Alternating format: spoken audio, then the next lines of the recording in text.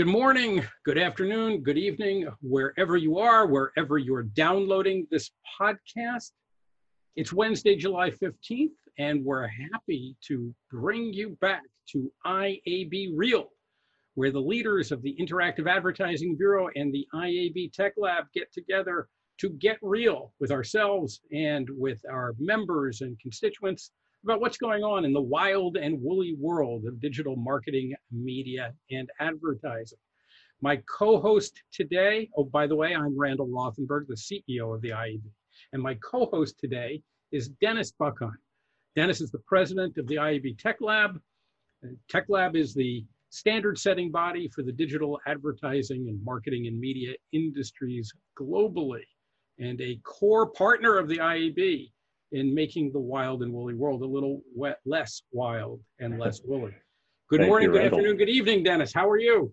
Doing all right. How are you, Randall? Pretty okay. I'm still here in my closet on high above East 61st Street in Midtown Manhattan, line of sight to the men's underwear department at Bloomingdale's. I'm pretty happy. I'm about the same, although I have line of sight to the Seattle Space Needle, which is kind of cool. But that's kind of cool. So, Dennis, it's been another crazy week in the world of digital media marketing and advertising. We're in the middle of a very big Facebook boycott that has bled into other social media platforms. There's been activity in terms of consumer privacy and the rejiggering of the digital advertising supply chain by some of the big technology companies. But I want to hold all of that off to the side for a moment, because I realized that as we started this podcast series, we haven't really appropriately introduced you to our voluminous audience out there. So I want to do that right now. And as I began reflecting on how long I've known you, I realized I can't even remember when you and I first met. I think you were already at Yahoo. It might have been when you were at Microsoft, but I never asked you a basic biographical question. In fact, it's one of those questions that I've been meaning to ask hundreds of people, but haven't done so. You've got a computer science degree from Brown University. How in hell did you ever end up in the advertising industry? First of all, I'm surprised there are only literally hundreds of people who you could ask that question to, probably. But I think we met at Microsoft, but it was really when I was at Yahoo. I distinctly remember multiple times just sitting across the table from you in some really good discussions. Actually, one of which was an input into the decision to found Tech Lab, right? Yes. Which so we've come full circle, right? Yes.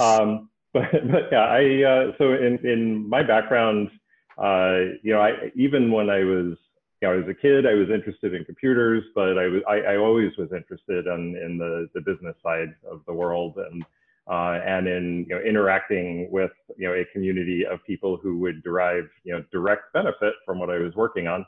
I need to interrupt. Yeah. What was your first computer? My first computer was actually a TRS-80, a Radio Shack TRS-80. But the first one that I really used was a 1984 Macintosh. Wow. And like that was an amazing experience, where they had a test drive a Macintosh program, and they let you take it home overnight from the computer store, right, when those existed. And I stayed up, I was 14 years old, admitting. I stayed up until 3 a.m. playing with the damn thing, and just absolutely fell in love with it. And that actually that gets a part of my path. But I went to Brown. I was interested in business and in computer science. I actually attempted to do a what they called, I think, an independent concentration, which is the word for a major at Brown, but a custom. Brown major. Allowed that. Brown was pretty promiscuous around allowing well, that. Not promiscuous enough, because I proposed something that actually looked a lot like what you would need as a degree to become a product management leader or product manager. Before such, there weren't actually really well-defined product managers in software at that point. They didn't accept it. They said, you can get this through standard, courses we have. So that's why I got degrees in computer science and in business economics. So I kind of put that together. So that's, I started out as an engineer, but I pretty quickly realized, okay, I actually really like designing products. I like interacting with customers. I like being out there a bit. My first job was at Apple and very much motivated by my love of the Mac. My timing was awful. It was 1992. I could have gone to Microsoft. I should have probably. I counted the lost money from that many times. But the progression from there was, software engineering in multiple kind of odd areas, and until I started a company during the dot-com boom, and co-founded with a really close friend. And one thing that we did as part of that, it was kind of like an early Pinterest, way before, it was too early, it was part of the problem, but it was an early Pinterest, and we needed a way to monetize it. And this is before there really were ad networks. And so one of the things we actually had to build was essentially a contextual advertising solution. And like literally, we used the Amazon affiliate program, and affiliate links served next to the things that you had captured in our tool. So that was really my first foray at all into advertising. So it was sort of AdSense before AdSense, but we decided we couldn't build that out ourselves. So after that startup was sold, I went to Inktomi. Oh, that's the name from the past. It is, and it was there for all of 5 months before it was acquired by Yahoo. And I was responsible for the paid inclusion program in search at Inktomi. And that's the first time I had full focus on advertising. So I started in search, went to Yahoo, gradually got into sponsored search beyond paid inclusion, and then gradually at Yahoo and very much at Microsoft got into the display and video realm and kind of went from there. So I have a reason for asking this. I want to pursue this, but I have to say, because I didn't realize that the TRS-80 was your first computer.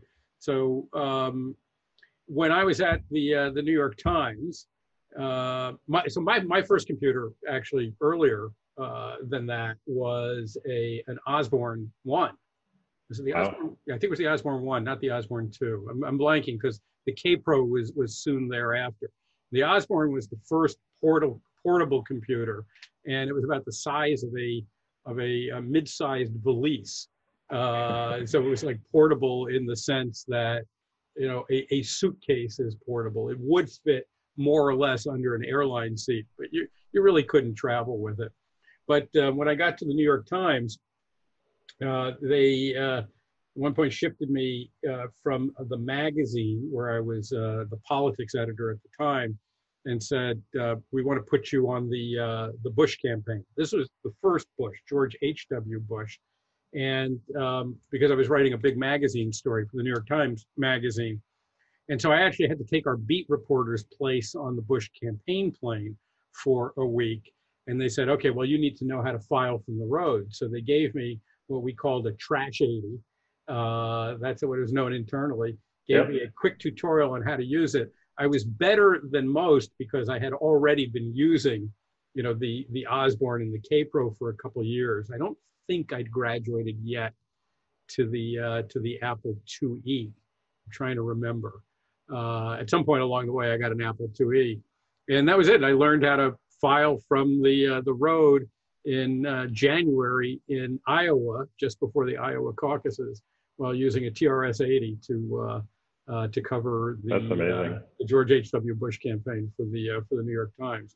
And my most distinctive memory of that had nothing to do with the little computer, which worked fine, had to do with getting holes in my shoes in the winter in Iowa, which made me believe that, there actually isn't that much romance in being a political reporter. Sorry. Surprise. but okay, I want to go back to this, because you had this experience of coming into the advertising industry from an engineering and product background in the early days of internet advertising. And I'm not even sure how to ask the question, but it was really right about that point that the divide in the advertising industry began. I keep thinking back to a very famous 1950s era essay by the cultural historian C.P. Snow called "The Two Cultures," in which he argued that he was saying I think it was saying in the UK, but the United States and the developed world, we were rapidly coming into a conflict between two separate cultures, the scientific culture and the liberal arts culture. He had different phrasing for that. And we saw this reflected in the advertising industry beginning at that time. There were some people who understood that engineering and technology were fundamentally transforming the ways companies went to market, attracted customers, measured their activities, sold things to them or through them. Companies that understood that versus companies that still thought of it as more of a creative or a process or a set of craft skills. I'm not sure. I mean, how did you see that reflected in your early days in the technology side of the advertising industry? I think there was so much innovation happening so quickly that there was sort of plenty of room for both sides, if you will, right, to coexist and to evolve. And the creativity, I think a lot of the creativity evolved on its own, right? And then the underpinnings had to be built on the technology side. So there was I think there was a certain divide of, infrastructure versus what's the customer consumer experience. And then I do think it evolved to be, okay, wait a minute, we want to get, what we want to achieve with personalization and, richer creatives and all of that started to spill more into the technology side as sort of the basic underpinnings where, the infrastructure was there and more established. And I think that's when I saw more interaction between creative and between the creative and technology sides. I think, my experience was pretty good in general in trying to help evolve the creativity and the consumer experience. I think where I had more challenges, frankly, is engaging with the sales side, where as an engineering leader or a product leader, mostly a product management leader or general manager through my career, the amount of effort that was asked, of the engineering team and the product team to meet, the one-off ideas, right, that came in from sales, some of which were certainly creative. Others were just, okay, we just need to go make this money, right? This is the only way we're going to get this client. That was more of the tension that I think I experienced. It's definitely evolved and has been an interesting road all along. Yeah, I still think that there are significant conflicts in there. You and I talk about this all the time. Yeah. It's hard to get people on the general management side of the business to fully understand, really just grok at a foundational level, the degree to which the mechanics of the internet, even that word, the internet, stands for so many things now, but how the mechanics of the internet define, constrain, or redirect the essential processes by which they conduct business. I think that there's still this gap. They get it. I mean, intellectually they get it, but it's very, very hard to engage them. And to the degree in the media side of the business that everything does ultimately come down to sales. It's that, right. It's hard to find sales leaders who are able to give the time and the study necessary to understand both those constraints and opportunities. And I think it's something you've been, I think pretty particularly insightful about is, and we've talked about in the past is, for lack of a better term, is kind of the balance of power shifting, right, over the course of the last decade in particular. as more and more of the most successful companies, arguably, right, in the media and advertising space, clearly are those that have been led by technologists, right, and product leaders. And that started to, I think, wreak havoc a little bit, right, and cause some almost defensive behaviors in some cases. Hopefully, not offending anybody too much, right? But some real reaction and tension, further tension, right, between the product leaders, technologists, sales leaders, business leaders.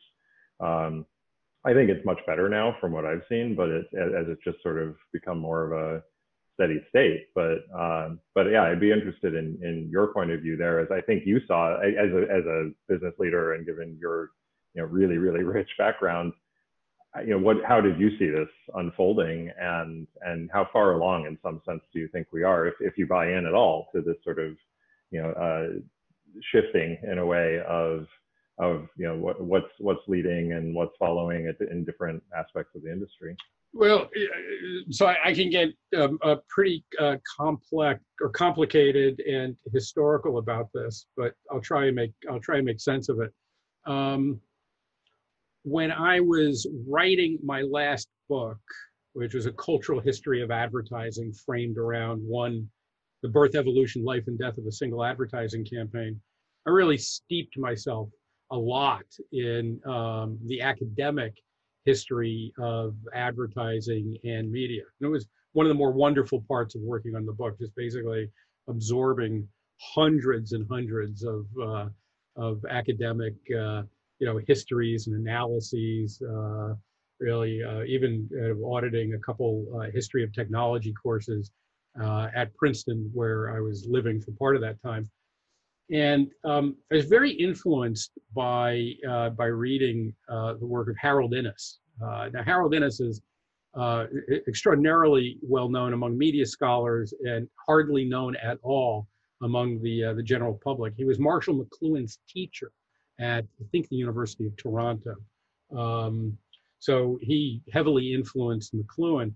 And Innis's primary theory, I hope I'm not misstating it, was that cultures and societies are defined most by their dominant means of communications. In other words, at any given point in time, lasting for generally long periods of time, centuries, there'll be a dominant means of communication, and that means of communication will basically set the terms, the constraints, by which human beings communicate with each other. It seems to be common sense, but it was a pretty revolutionary idea when Innis was promulgating it. And if you want to think about it simply, if your primary means of communication is chiseling hieroglyphics into stone, well, that has a certain meaning, certain constraints, certain things derived from that, but it changes dramatically when the printing press comes along, and all of a sudden you can kind of print things out in mass. You don't have to have individual chiselers in stone.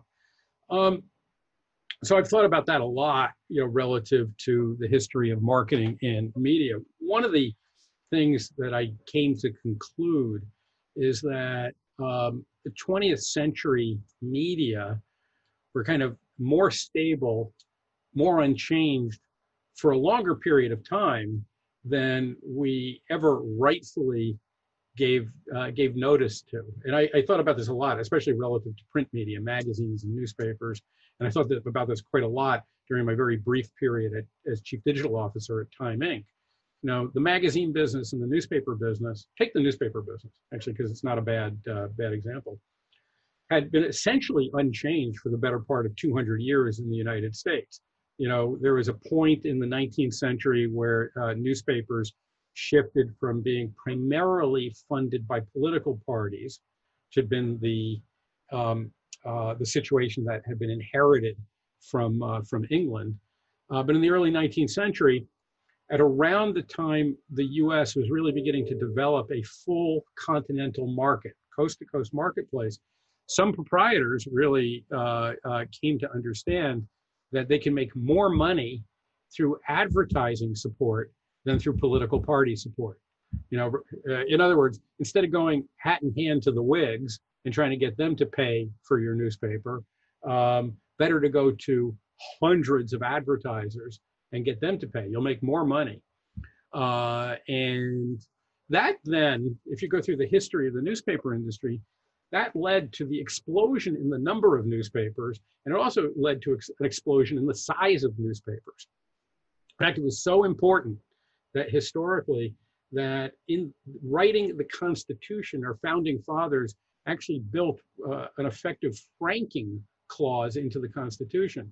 So newspapers were exempt from paying postal fees for sending their papers to other papers. So let me just clarify. If I'm running the the Oshkosh Gazette in 1810, I could send my Oshkosh Gazette to any other newspaper in the United States without having to pay postage for it. Why? Because the founding fathers understood that that would help create this national marketplace that they envisioned. It was also a way of newspapers providing free content to other newspapers, which allowed them to fill in the spaces between the ads. Mm-hmm. So, in effect, our founding fathers in the United States understood the importance of networks before the technology existed. Before the technology existed. So this is one of the things that Innes was looking at.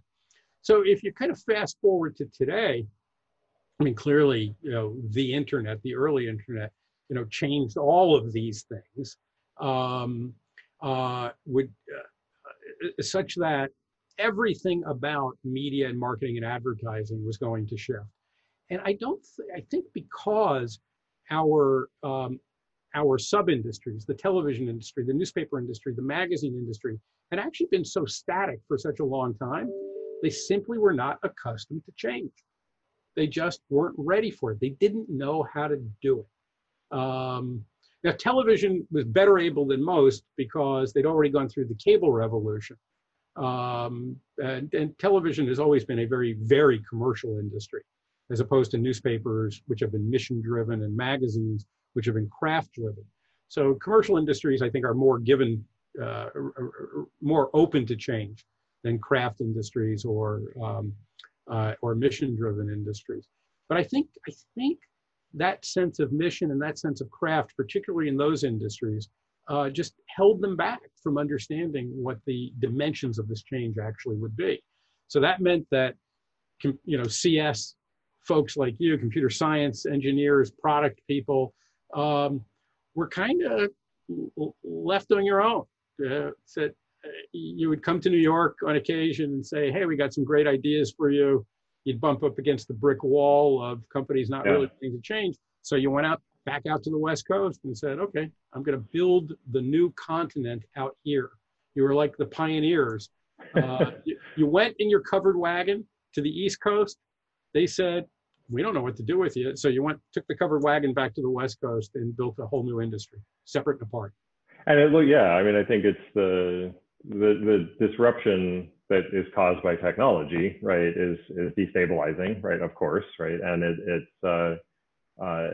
there are those who look to embrace that and find the opportunities, and there are those who, of course, are more entrenched and established, and it's harder, right, in many cases, to embrace the new opportunities. But I think on that point, the disruption of everything that's happened this year has been particularly interesting from it's obviously just crazy and difficult to get through, but very interesting in terms of how technology has played such a key role again, right? Well, let me ask you about that. Yeah. So Apple made a big announcement recently regarding IDFA.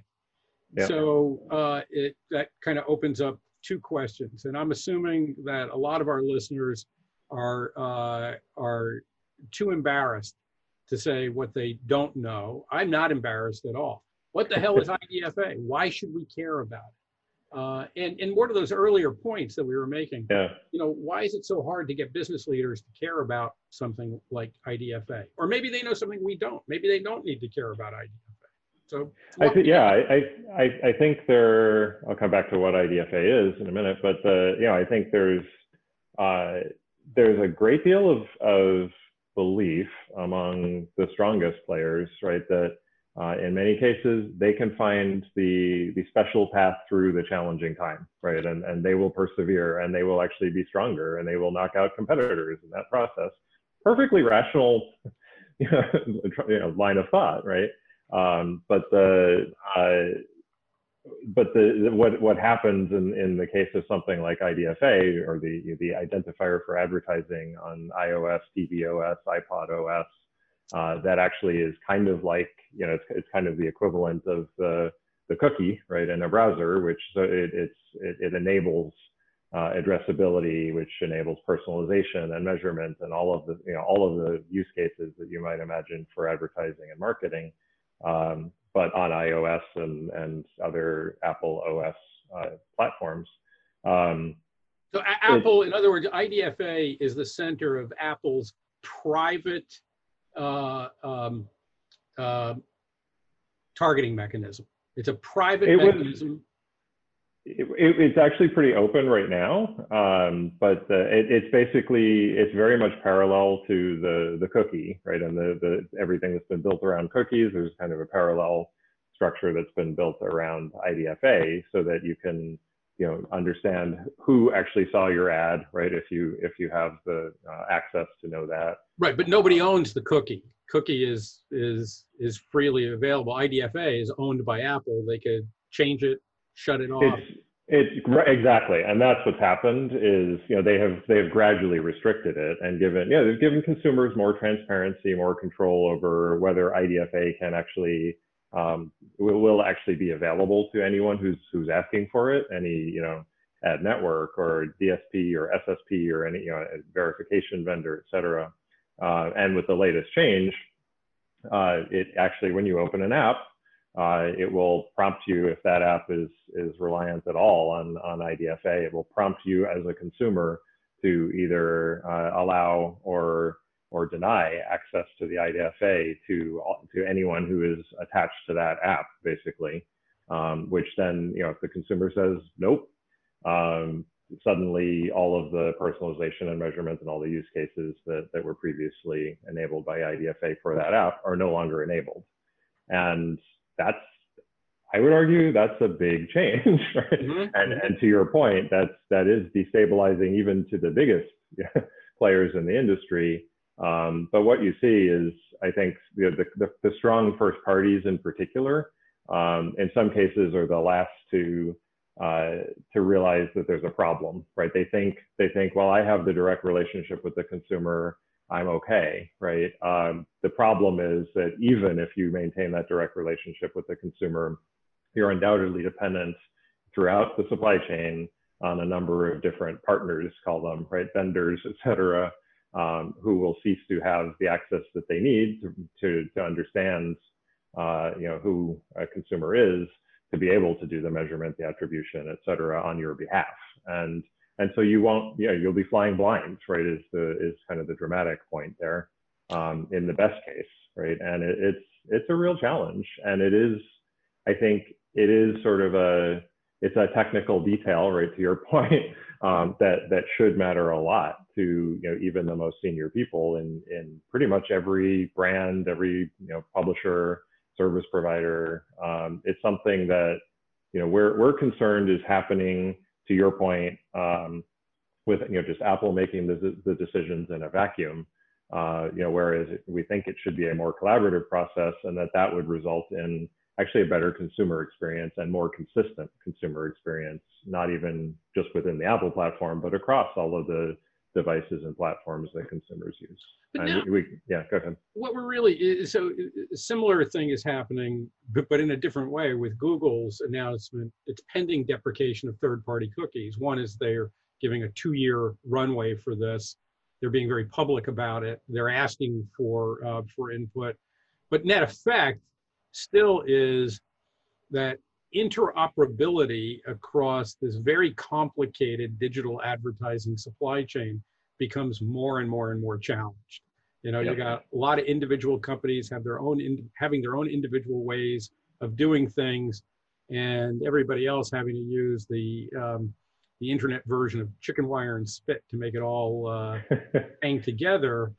Yep. I'm being told to wrap up, but it leads me to one last question, at least for today. We'll probably pick up on it again.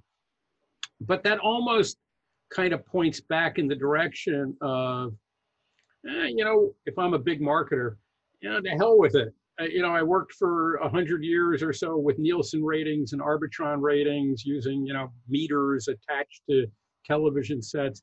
And it wasn't perfect, but it was good enough. I'm just going to go back to something like that. I mean, is that the upshot of all this, that we create yet again 2 advertising systems, one for kind of small, refined, direct response marketers, and the other for the big marketers who just going to use creative mechanisms to get things out there and create impressions? Yeah, I mean, I think even the proposals that we've heard from Google or some of the work we're seeing come out of Apple on attribution, for example, it all comes down to completely anonymizing who the consumer is and aggregating data and creating cohorts, right? A lot of fun words. And that actually kind of, when you think about it, almost looks like a panel the way you're describing, right? Mm-hmm. And we're hopeful that becomes a more consistent baseline capability across different browsers and OSs. Again, we would like it to be more consistent. We think that that's in the best interest of funding media and services, but it's also in the best interest of consumers, who could then have more consistent control and transparency into what is and isn't known about them across all these devices. So we're trying to push for what we've been calling predictable privacy, right? Mm-hmm. And not proprietary privacy.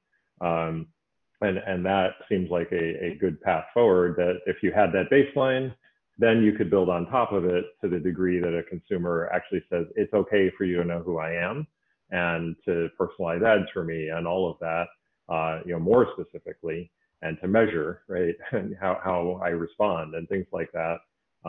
If there's a direct engagement between brand or publisher and consumer, we think there's real potential that if that can be built above that baseline of predictable privacy, that's not a bad outcome. But again, all of this, it's not simple.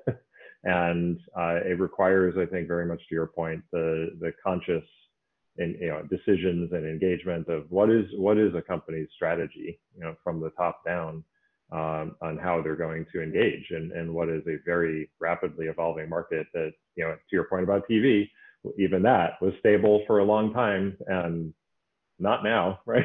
So, right. Right. Well, I'll leave you with one thought, and it's a perverse thought.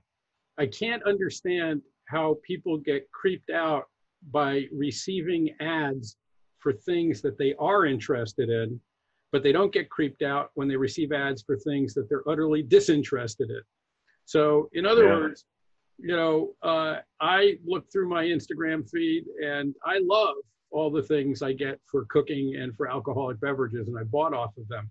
I can't stand the occasional one that sneaks through for puppy and cat litter, because I don't have a puppy or a cat.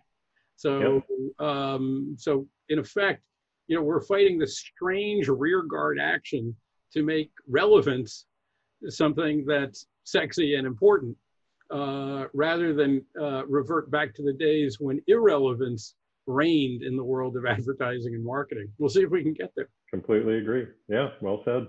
So we're being given the high sign by our bosses. Yes, we have bosses, and they tell us it's time to shut up.